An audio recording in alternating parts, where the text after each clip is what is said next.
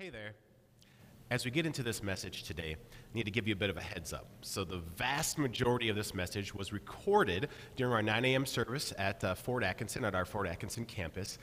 But just before the sermon wrapped up, we ran into a bit of a technical difficulty. In other words, apparently I need to delete more files more quickly off of the SD card that we record to. So we ran out of space at the end, and so the last little bit of the message was not recorded. And so the last bit of the message will look and sound a little bit different than most of it because it'll be recorded. It was recorded here at our Cottage Grove location on the Monday after. All right, let's get into God's Word. So I got to share a deer hunting story with you from a couple weeks ago. Who else here is a deer hunter? Anyone? There's a number here. All right, okay, very, very cool, very cool. So a couple weeks ago, I was hunting with my dad and my little brother Jacob, and so I gotta tell you. So I've got kind of got to give a little backstory to this story. So for a number of years, we hunted on some land of my uncle's, and my uncle has some really good hunting land, but not the land of my uncle's that we were using. Because a lot of his land is really good, and so he rents it out and makes a good amount of money, and so we kind of had the section that nobody wants, so we just hunted that section. So I hadn't seen a deer in years. So basically, for me, deer hunting was like going up and eating chili and going out for fish fry and stuff like that. That's kind of what, and hanging out with my family. But then last year, my brother bought one of my uncle's prized sections of land. So then we got a good section. And I was all excited to hunt last year, but then last year come the day of deer hunting openers when I got my positive COVID test and I couldn't go anywhere. So I didn't get to hunt deer. Like my dad and brother got some deer. I didn't get to go. I went to the late season in December, but by then we didn't see anything. And so when I went hunting this year, I didn't really realize it, but even though I was there and doing all the things, I had kind of stopped expecting to see deer. I realized, like, in hindsight, I kind of had, like, an Eeyore mentality, like, I never see a deer, like, what, I just, whatever, And it really came out to me. I realized this when my brother, being a kind brother that he is, said, Nate, I'm going to walk this tall marsh area up in the front because they're probably just staying in there all day, and you can't see them from outside of it. Why don't you get in the tree stand near it? I'll see if I can kick some out and, see if you can get a shot. So I'm up in the tree stand, and I'm sitting up there, and I realized, even though I was up there and, like, doing the things, I was in the stand, I was sitting there like, nothing's coming out. I don't see anything, And sure enough, what do you know? All of a sudden, I hear a little noise, and 2 deer come running out, and I just sit up, and I get one shot, and then my gun jams, and I don't get another good one, and whatever, it's fine. But I realized, man, honestly, I had totally, stopped believing that I would see a deer. Like, I was out there, I was in the stand, I was doing all the things, but I was totally, had stopped expecting that I would ever, see a deer again. and then later that week, I did see another one, and this is good land, and while I did not get a deer this year, I'm now confident that I will see some in the future, and I think next year will be my year, But I really realized, man, I had stopped, because I'd gone so many years without really seeing one, I had really stopped, expecting to see a deer. I'd stopped believing that anything like that would happen, for me, Even though I was still doing the things, I really had kind of lost faith in it. Now, if that can happen with something like just deer hunting, do you think that can also happen when it comes to our faith? When it comes to expecting God to do what he says he's going to do? Asking that question today because we are in this Advent series.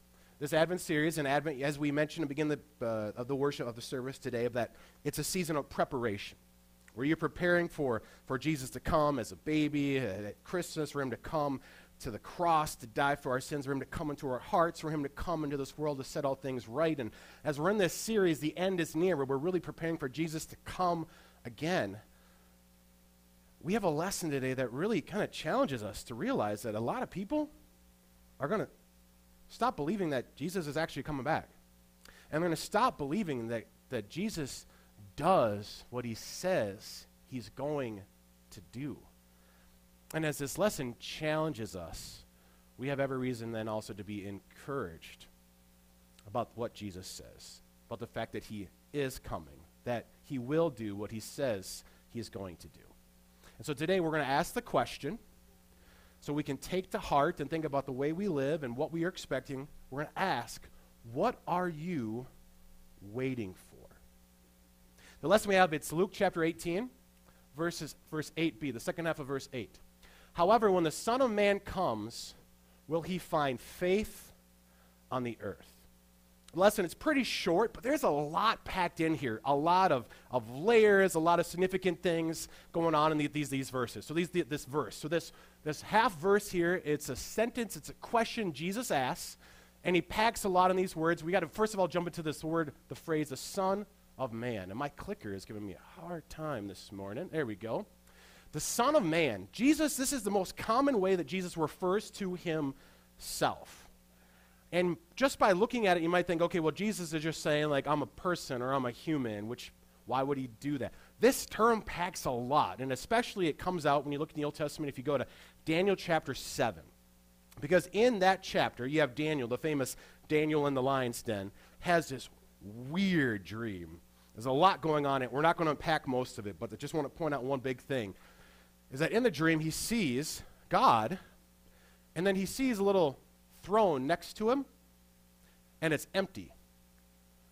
And why is there an empty throne next to God? Well, God created people. If you go back to Genesis, he created Adam and Eve, and he said to go and to rule over and have dominion over creation. God created us to rule with him, to partner with God, to be walking pictures of God in this world, to create and to do things in this world that look like God, to partner with him, to rule with him. But instead of partnering with God, Adam and Eve didn't trust God and started doing things their own way. The partnership was broken. That throne is vacated. So you've got this empty throne there, but then one who is what Daniel refers to as like a son of man goes and sits in that throne. Gets to go and sit with that throne. The partnership is back. The partnership is renewed. Jeff, can I have you just click to the next one? And then I'm just going to, if you can be on the computer there, hit the arrow. Yeah.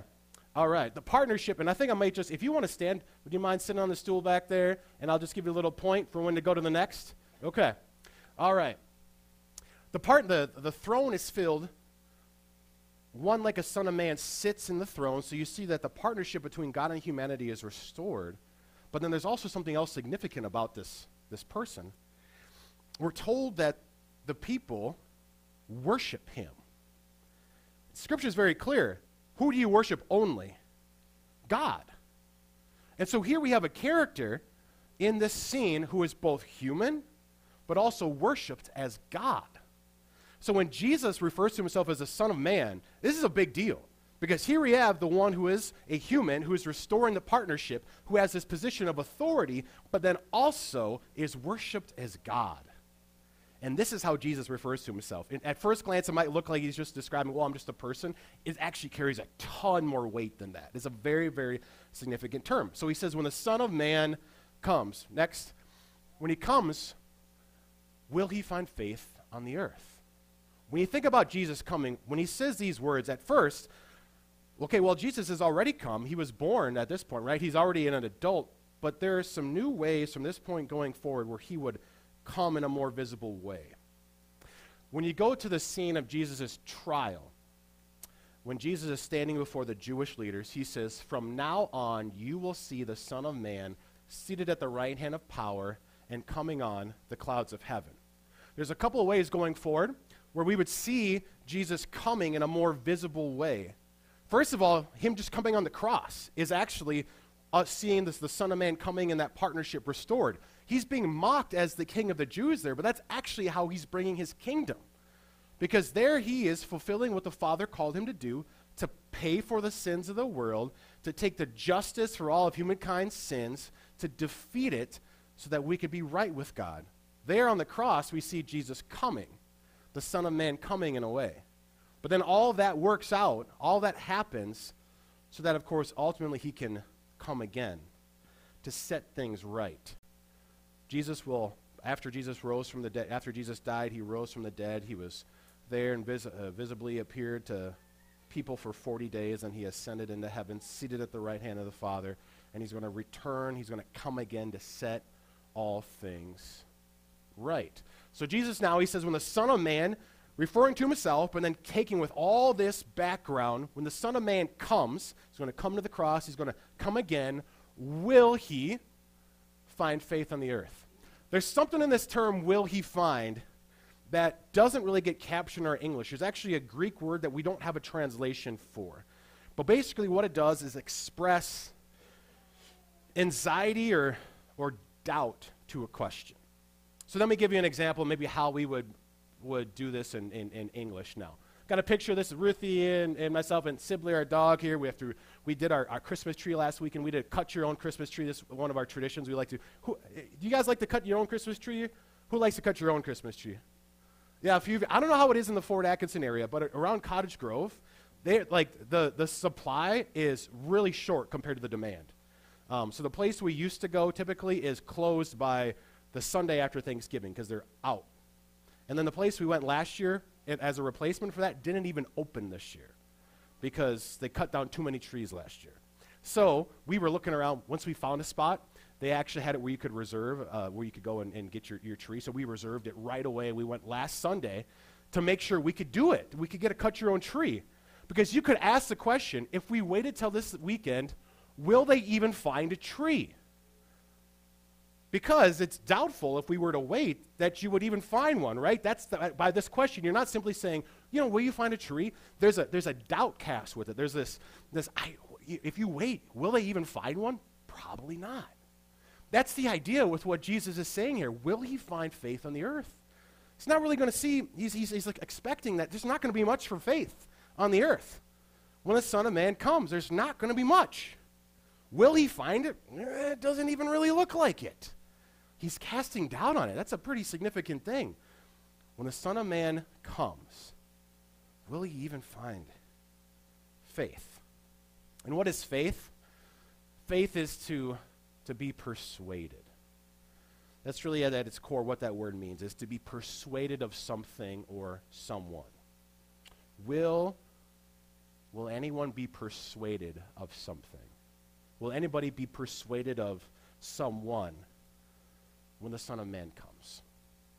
What is Jesus looking for people to be persuaded of? Or who is Jesus looking for people to be persuaded of?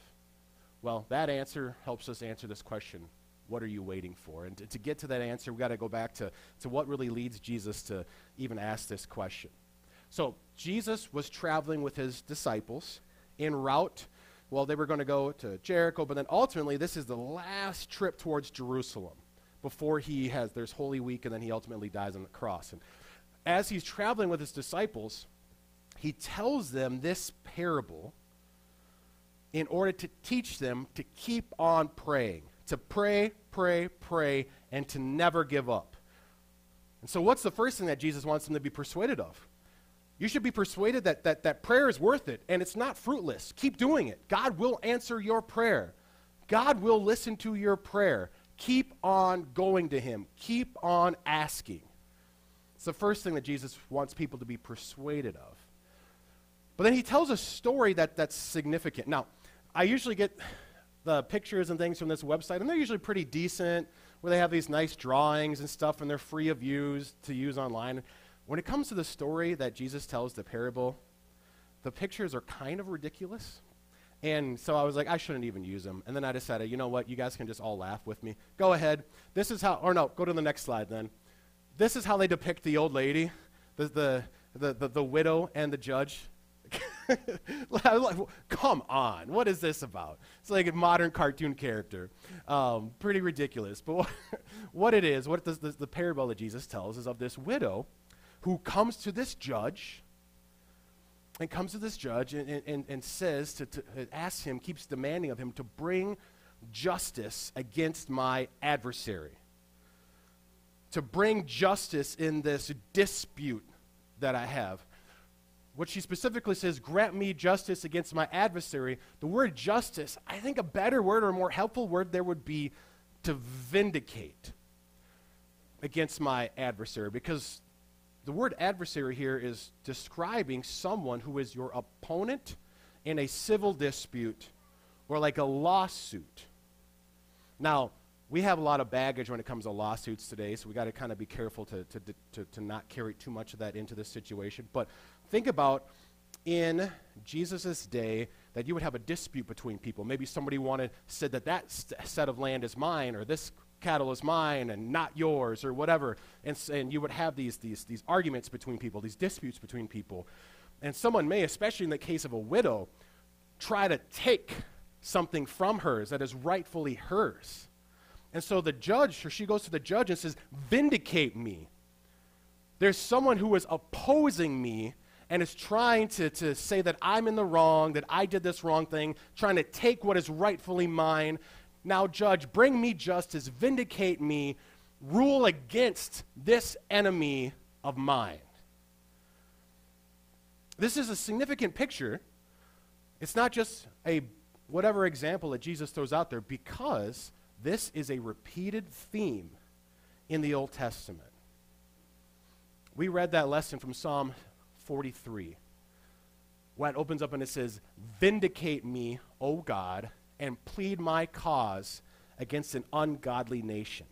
I was chatting with Pastor Kay a couple days ago, and it's interesting. So he and I, when we study the lessons, we typically study them separately, come to our own like themes, pick out our own lessons, and then kind of as the week goes, sometimes we'll just kind of say, hey, I found this interesting thing, or what are you going to do with that? We chat about it a little bit. He also chose a psalm for today, he chose a different psalm. I think it was 82 maybe, I don't remember for sure.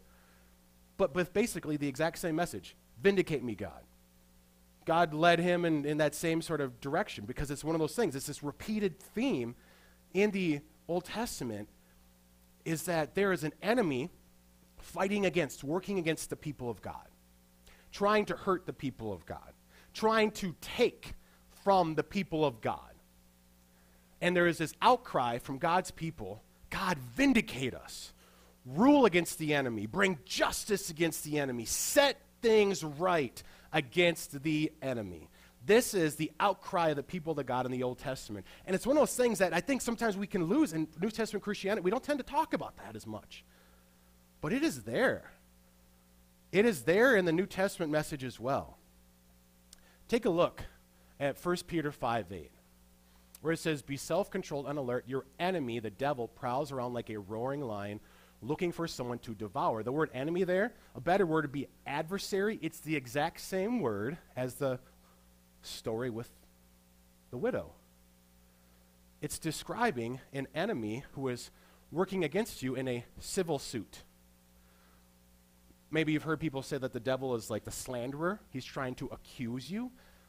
He's trying to take something from you. He accuses the children of God. He tries to say that God is not really for you. He tries to say that you cannot actually be right with God. He tries to say that you shouldn't actually trust God. He does like what he did with Adam and Eve at the beginning. Did God really say? The devil is your opponent in this civil lawsuit. And he has worked to steal from us that which is good and right. And if you think about it, after the fall into sin, what happened to this world? This world that was supposed to be this place where people ruled together with God, this beautiful world that God created, where people could partner with him, it became a world full of thorns and thistles, of pain and suffering and death. The devil worked against humanity to try to take away this beautiful partnership and beautiful world that God created. The celebration that we have at this time of year, though, is that God vindicates his people. That God works on behalf of his people to destroy the enemy. And this is actually why we sang Joy to the World today. Because verse 3 of Joy to the World says, no more let sins and sorrows grow, nor thorns infest the ground. He comes to make his blessings flow far as the curse is found, far as the curse is found. God rules, God works to restore what the enemy stole. God sent Jesus to vindicate his people, to work against the adversary, to restore what God intended for his people. A relationship with him, a life free from the pain and the suffering and the death, to restore a partnership where you are in a creation that God has given us that is beautiful and right and wonderful. God works to vindicate his people against the enemy. And so, what are you waiting for? What are you waiting for? We get to be waiting for God to vindicate us, to come against the enemy, to fight against the one who has stolen, who has worked to steal from God's people what God intended for us to have. What are you waiting for? Well, Jesus, in our lesson, asks this question, though. He says, however, when the Son of Man comes, will he find faith on the earth? And remember, when he asks this, he's expecting the answer is not much. Already in Jesus' day, we see a lot of people no longer waiting for God to vindicate his people. Let me show you how you can see that. If you go to Luke chapter 2, after Jesus is born and Jesus' parents, Mary and Joseph, they bring him into the city to do the whole 8 days, to bring him in, to circumcise him and name him and everything. And there's a couple of pretty cool figures there. You've got Simeon, you have Anna. Simeon, we have that, if you grew up in a church that had a lot of the liturgy, maybe you sang the Nunc Dimittis is what it's called. It's one of those great church names. Not words we throw around very often, but it's that, now let us depart in peace, for my eyes have seen the glory of salvation. Well, he is noted as one who is waiting for the consolation of Israel.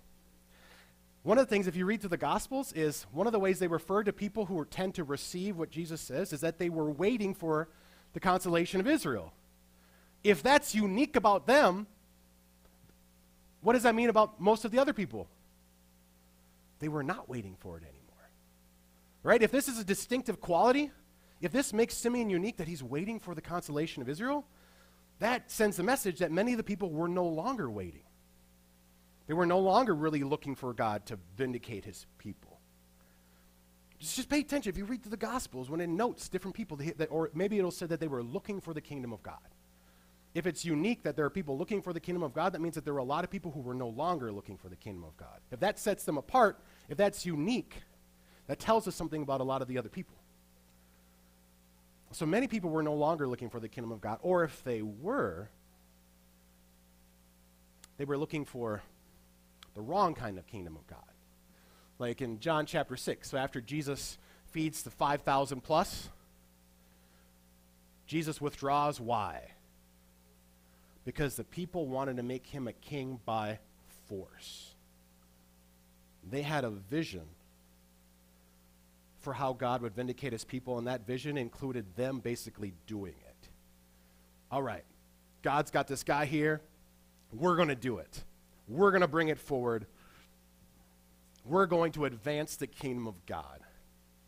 They were no longer really looking for God to bring the kingdom, but they were looking for how they could advance the kingdom of God. How did they get there? How did people in Jesus' day get there? I don't know.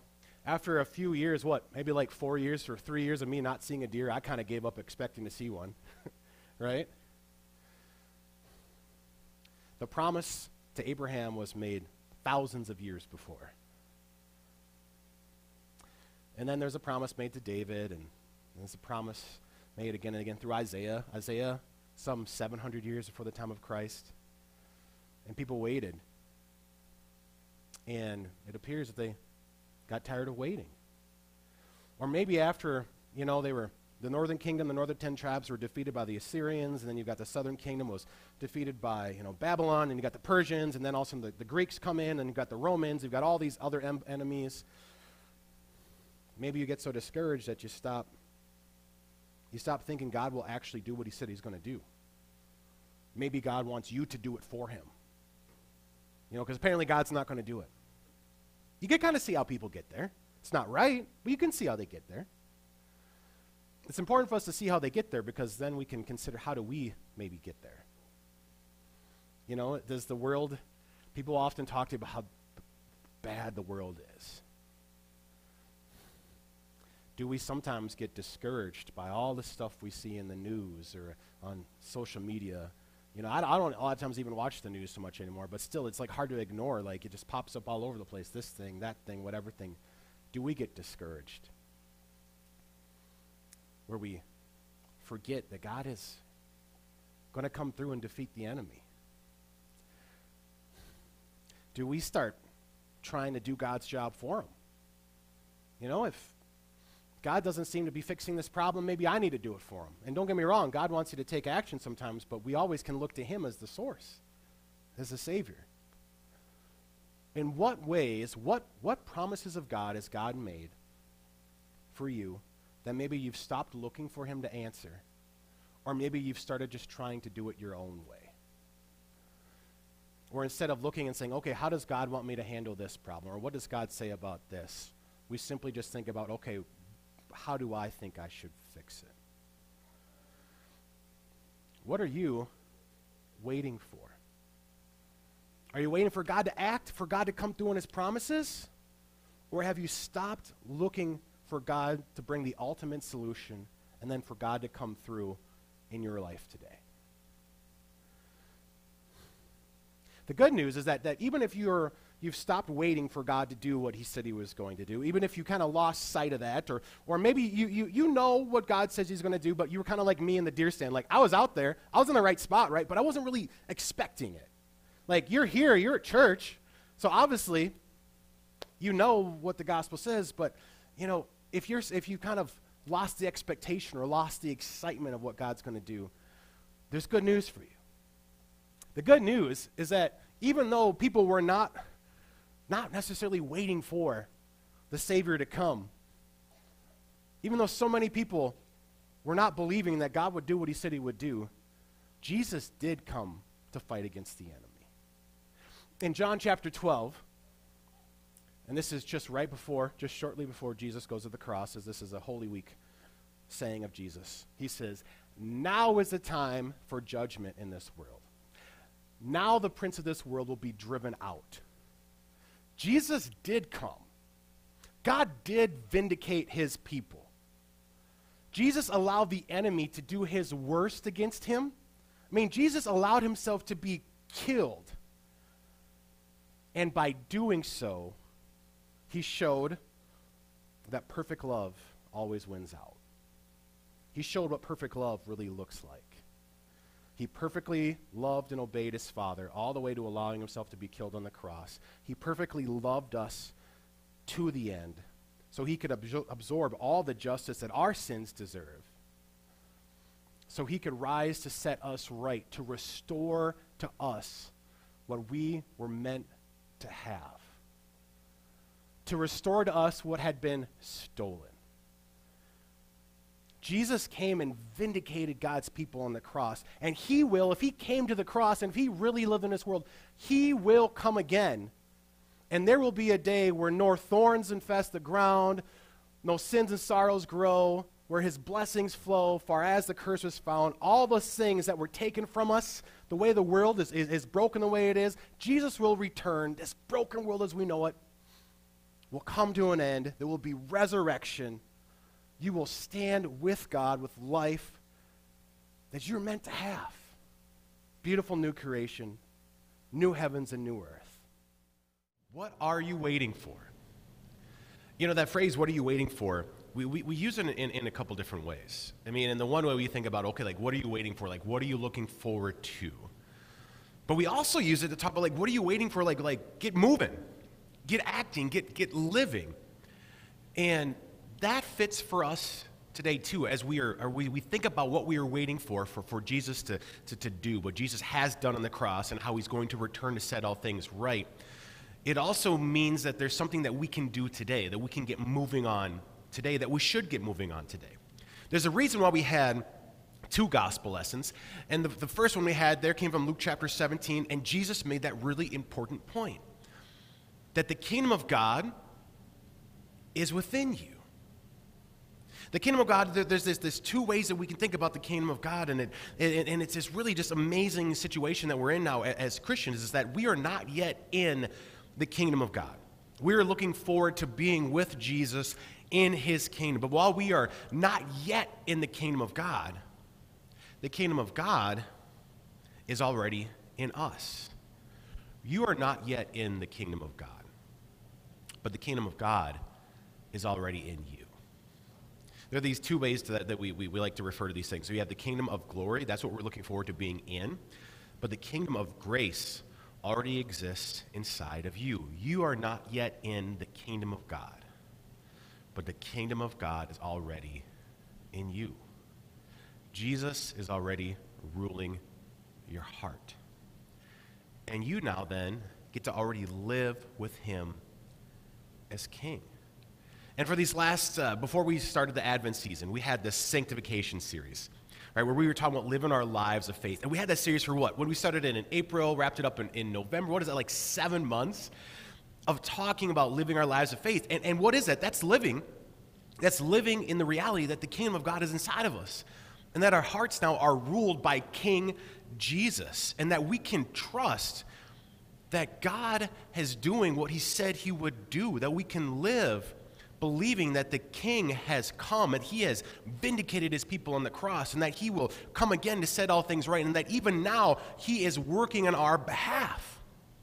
We can live today trusting and living in accordance with the fact that we have a King who comes through on what he promised, that we have a King who defeats the enemy, and we have a King who restores to us what God has promised us and gives to us what God has promised to us.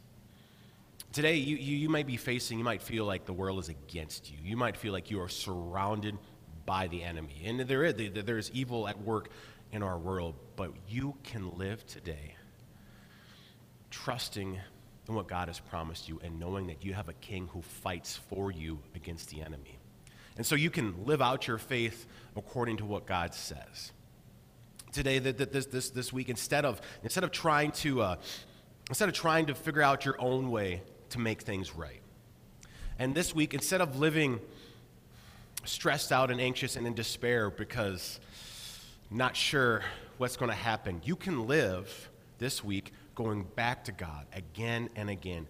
Go to him in prayer. Go to him and trust that he's going to set it right. Instead of you trying to figure out how to do things, you could go back to his word and say, okay, what does God say to me about how I should handle this? What does God say about how I should live this out? What does God say about this? And then trust God to act. You can go to God's word and follow what he says and then trust that he's going to do something about it, that he's going to carry things out according to his plan. He's going to carry out his promise.